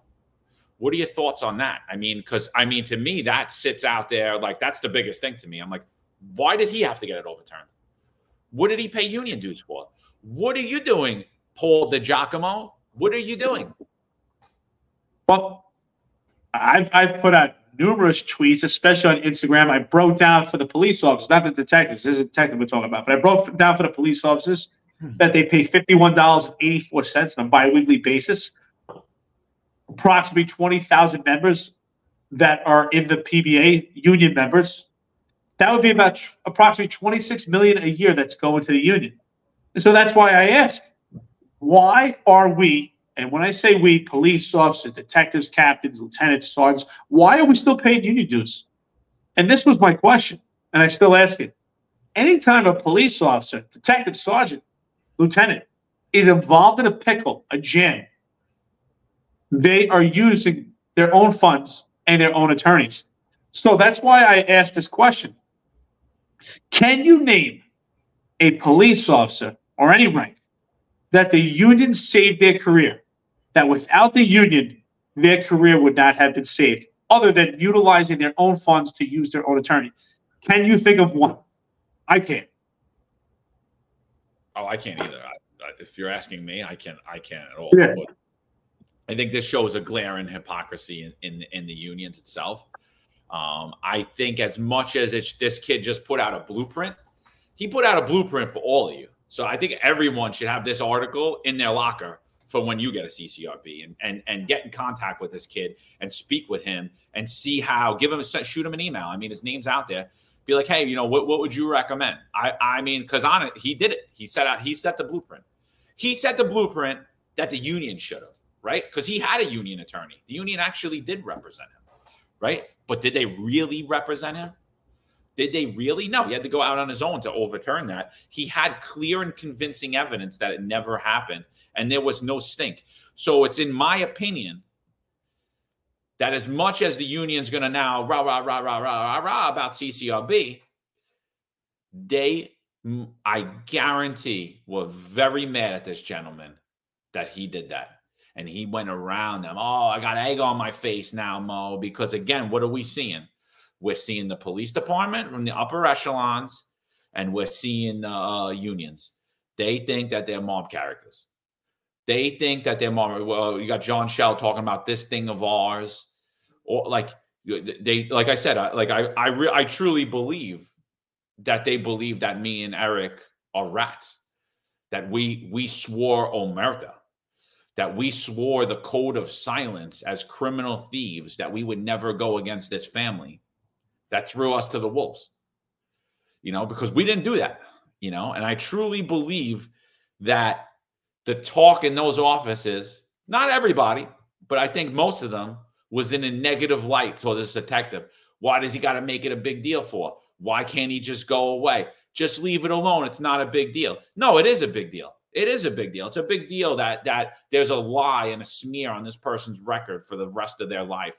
And I just want to give that. I don't know that detective personally, but I just want to give him kudos, because honestly, I don't think I would have been able to do it either. I probably would have just took it on the chin and walked away. And Eric, you have, right? Like, you didn't even know that you could appeal these things later on, right? I mean, you fought them, you took them to trial, but he actually went a different route and seek to get it overturned. I had no idea. It's interesting. I'm super proud of this detective, and I actually wish that I would have taken that opportunity and took that route. I think it was extremely brilliant.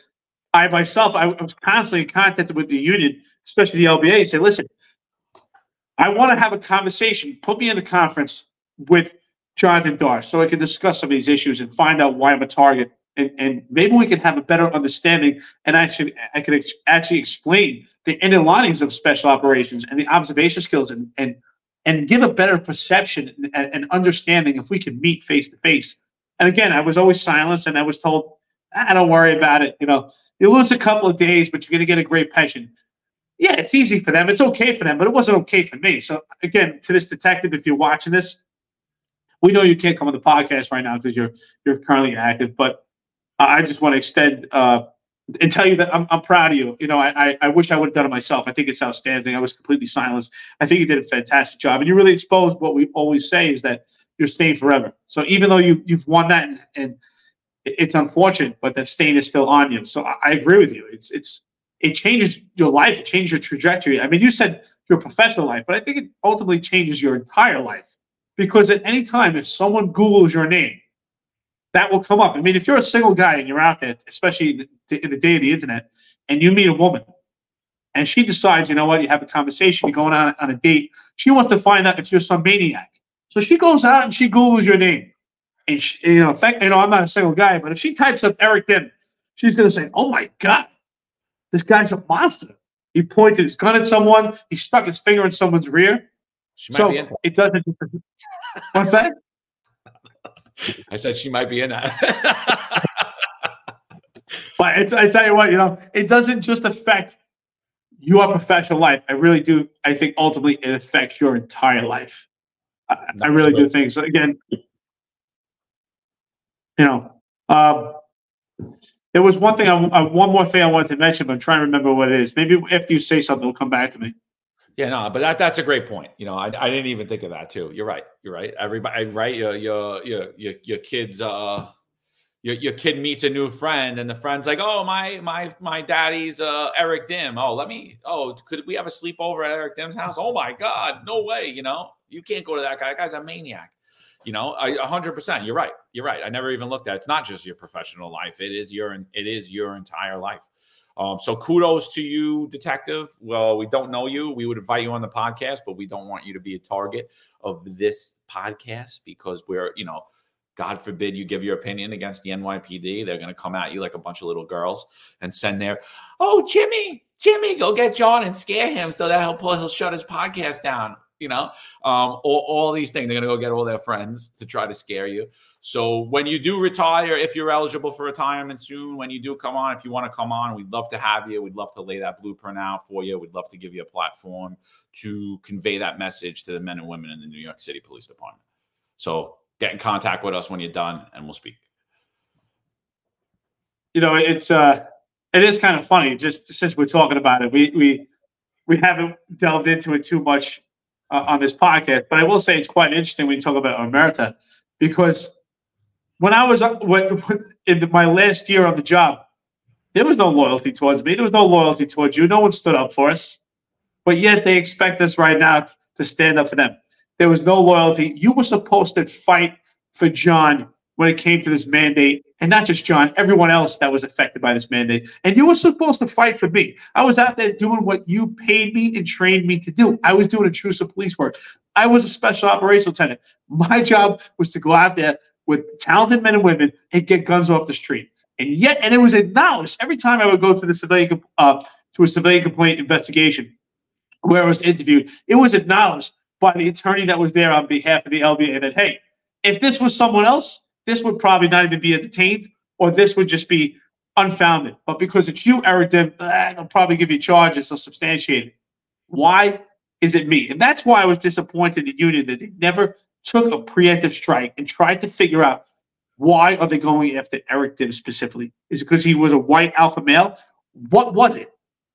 What was it? Because I was out there arresting the criminals, black criminals, in an area that was the demographics were black, but they didn't explore this. They didn't fight for me. So we're not rats. You don't have any loyalty to us. I don't have any loyalty to you. We made an internal affairs complaint. I have no problem saying it. I'm proud of saying it because this is bigger than just me and John. Me and John are very tolerable of the attacks that we got, the slander. We're very tolerant. We were going to let it go. But when pictures start getting exposed of kids threatening our families, there's a line that's been crossed. I have no problem with it. I'm proud of it. And if anyone has an issue with it, you can defriend me right now. I'm losing friends every day as it is. Everyone's scared to talk to me. They're scared to talk to John because the way to the police department, we've become enemy of the state. And that's fine. If you don't want to talk to me and you don't want to talk to John because you're scared, that's fine. But don't pretend you don't know that they're talking about it. Don't pretend that you know that the way to the police department is not coming on us. Don't pretend because we all know it's there. Oh, absolutely. I mean, we even let when people were asking where I live and where I work, when active cops are calling my friends and people I know and acquaintances I have and people that they think hate me to find out where I live and where I work so they could try to do nefarious, dirty things to try to hurt my money, not knowing that I own my own business because they're so dumb. They only know what they're told. That I even let that slide because I was like, you know what? They can't do anything to me anyway. I could care less. Let them call the business I own. Go ahead. Good luck to you. I'll take the complaint for you. Don't worry about it. But I even let that slide. But now you're sending nefarious people with false information to come after me. You're sending images that look like our children with threats, making death threats. That's not conduct becoming of an officer. And I'm going to go as far as to not only should that guy be relieved of his duties, but whoever knows him and hasn't said a word, you should also be stripped of your duties. So I have no shame in this. I never had many friends anyway, so I don't really care. I always had a lot of acquaintances. I'm a nice guy. I say hello to everybody. I don't care if you're the janitor or the chief. I talk exactly the same. This is my demeanor. It doesn't change. And I just think you guys went too far, and that's where it is. So I was disappointed in the Hellgate article. Like I said earlier, I thought it should have delved into everything that was actually going on with this podcast and the allegations that we're making. And I have no faith in the Internal Affairs Bureau. I mean, and at some point, we'll see how that investigation ends. And if it doesn't end the way that we want it to end, we will go public with exactly what the details of that investigation were and the exchanges. Honestly, I'm completely disappointed that there's a cop that's out there right now, an active member hiding behind a fake meme called Old Cops Are Woke, who's completely unhinged, unstable, carries a badge and a gun. I'm completely disappointed about it. And the bigger issue is not even just a safety to us. The bigger issue is that he or she is a danger to himself and everyone else. This should not be someone that carries a gun and a shield. But I'm more disappointed that there are cops out there right now that know the identity. No, and listen, we get it. You knew that John and I were being attacked, and you didn't say anything. You knew that there were memes and jokes. That's fine. We actually laughed it off ourselves. We were pretty tolerable. We didn't want anyone to get exposed to this. But once families start getting threatened, and we're talking about kids, pictures that the implication is that they're going to come after our families, pictures of maps, pictures of duct tape and zip ties, referencing a potential home invasion. I mean, this is crazy. When I think of that, I think of the movie with Gerard Butler. It's just insane. A law-abiding citizen. But no one spoke out and said anything. And still, no one's saying who it is. And there are cops out there that know. And I'm saying this right now. I don't care if you talk shit about myself and John that we made a complaint. I don't care. What I can tell you is this. If you know the identity of All Cops Are Woke and you refuse to give up that information, you can defriend me right now. Because to me, you're even worse. You are worse than All Cops Are Woke, and you don't deserve the badge either. Oh yeah, forget defriend me. I'm coming for your job. You could forget because we're clearly not friends. I don't think you should be a police officer. I'm coming for your job because that is completely wrong. And people could call me a rat. I solved a burglary pattern, one of the many burglary patterns I solved in my career, and it happened to be some kids that I was actually knew from Bensonhurst. And when I had the kid in the interrogation room, he said to me, "How do you live with yourself? How do you sleep with yourself at night? You're a rat." And I'm like, "I'm a rat?" I'm like, "You break into old ladies' houses and you think that I'm a rat because I serve the public? Because when I walk around this neighborhood, people know that I'm a cop and know that I do the right thing and I hold my head with integrity and know my family and know where I sleep at night, and you think I'm a rat?" I'm like, "You're the rat." And the same thing here. You're going to say that me and Eric them are rats? Call me whatever you like, but you're the rat. And you know it. You're a sneaky, sniveling little rat. You and anyone else keeping your mouth shut about it. You're all cowards. And I keep getting calls. "Oh, be careful. Be careful about your pension, Mo. Be careful about this." Listen, I'm going to tell you, like I've been telling everybody, I'm going to just make it public. This is you. It's a box, right? And you could infer what you want because that is you. You're a female cat, all of yous. Because you think I'm worried about my pension? You think Eric's worries about his pension because we put out satirical memes and give our opinions? This is how you want to live in this country? This is the country you're going to live with your children? You're going to hide behind that you have a pension coming? Are you serious? You got to do some serious soul searching, all of you, because I'm sick of hearing about the pensions and my pension and the 2% and the 5% and the this percent. And pretty soon there's going to be no pension because you're going to be so scared you're going to have hid behind absolutely everything and it'll all be gone. So keep your own, fears to yourself, because it's not going to infect me. And believe me, I'm going to insult you like I've been doing. This is you, box. At no point should we ever hear these things that we're hearing. We shouldn't hear that, hey, what did you expect? You're talking bad about the police department. Like we should expect, listen, we get it. We're being critical of the police department, being critical of politics, we're being critical of legislation. We expect that we're going to get opposition and hatred. We expect even satirical memes about the podcast. And we laugh at it. We're open to it. But actual threats and the way that the police department brought upon us, that we don't expect.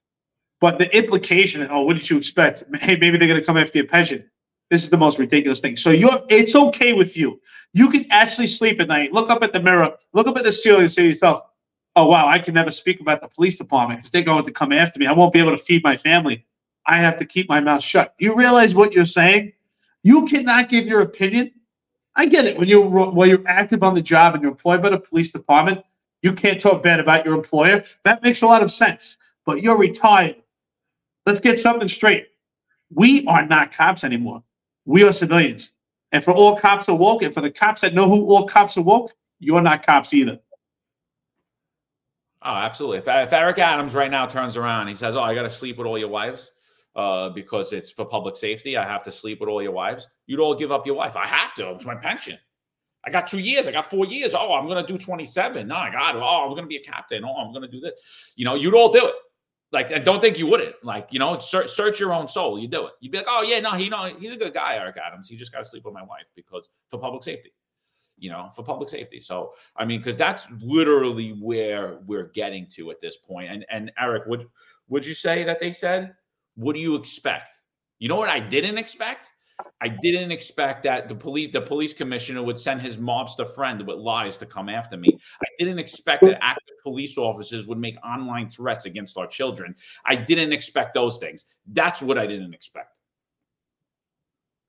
Well, I did expect that the cops would actually sit by. I always said we police our own. I said on the podcast, I talk about social media. I really believe that. I would say we don't even need internal affairs, only for some exceptional things, a full-out investigation. We need to find out maybe some cops that are out there robbing banks. But do we really need an entire internal affairs bureau?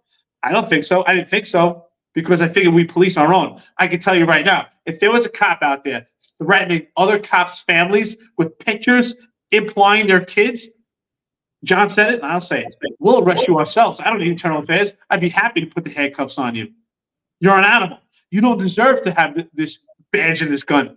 But for the cops that are out there, that you know the identity of all cops are woke. And John and I were very tolerable. We don't care about the memes. Those were funny, the satirical memes, the jokes. We don't even pay attention to it. For the cops that identified themselves, that were giving us threats and inviting us to fight at a bar, we don't care about that stuff. We let it go. But when you start threatening families, the game is over. You cross the line. And for the cops out there that know the identity and can't identify that the line has been crossed because you're too scared to speak out, you'll actually go with the masses to stay comfortable with the men and women that you work with in the police department. Coward. That's what you are. Coward. And I have no use for you. You're not a friend of mine. Absolutely not. And you know what? When we find out who all cops are woke is, maybe we won't just come and have a conversation with all cops are woke. Maybe we'll have a conversation with you too. Oh, absolutely. I mean, absolutely. It's infuriating. I'm not going to lie. It's completely infuriating. And just the cowardice amongst men and the apathy in the hearts of men, especially men that I worked with and men that I loved and respected. And a lot of men that I used to look up to.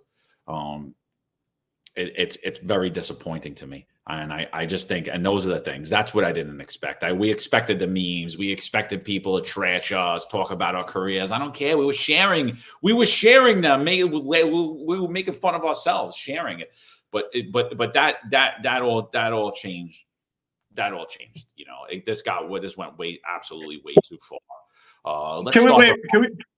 Can we make one thing? No. It's important. You said earlier that AI does the stuff for us. And they do a lot of stuff, but I want people to know that the satire memes that come out on a daily basis about the NYPD are by a talented person that we know, who we're not going to disclose the identity, but that is some pure talent of exposing the NYPD, the weak management through satirical memes. We have somebody who does a production fantastic job. That is not AI. So I just want to say that.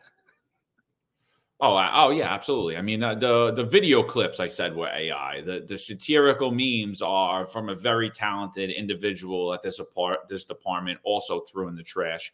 And one day his identity will be revealed as well.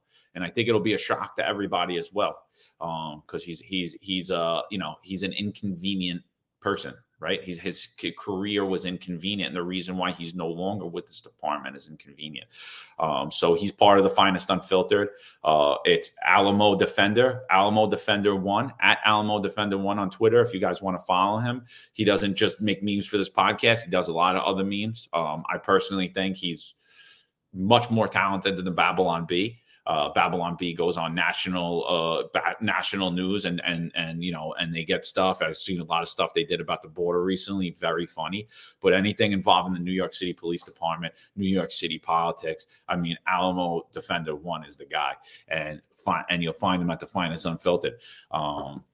So that's it. So we're gonna keep going. We got a couple of great shows lined up. We're gonna get more onto the onto every different topic, and we got to start having people come back on. We got a little sidetrack with all this nonsense that's been going on, but we'll be back on. 2024 is going to be a hell of a year, hell of a ride. Take the ride with us. Eric, you want to end with anything? Nah, that's outstanding. I think we nailed it home. All right. I think that's awesome. Listen, ladies and gentlemen, 265 Police Live, brought to you by New York's finest retired and unfiltered podcast. Be right back at you. Law enforcement professionals dedicate their lives to serving and protecting our community. But who's protecting their financial futures? That's where Laidlaw Blue comes in. Our wealth management platform is specifically designed for the law enforcement community. Laidlaw Blue is a division within Laidlaw Wealth Management, run by retired New York City detective John McDermott. His status as a retired detective uniquely positions him to establish a deep connection between Laidlaw Blue and the law enforcement community. Our platform is easy to use and provides a range of financial services, including investment management, retirement planning, and insurance solutions. With Laidlaw Blue, you can secure your financial future and provide for your loved ones. Our team of experienced financial advisors understands the unique challenges and opportunities that law enforcement professionals face. We're here to help you navigate the complexities of financial planning and achieve your goals. Laidlaw Blue. Secure your financial future today. Book a meeting using the QR code displayed or call us directly on 888 901 Blue. That's 888 901 Blue.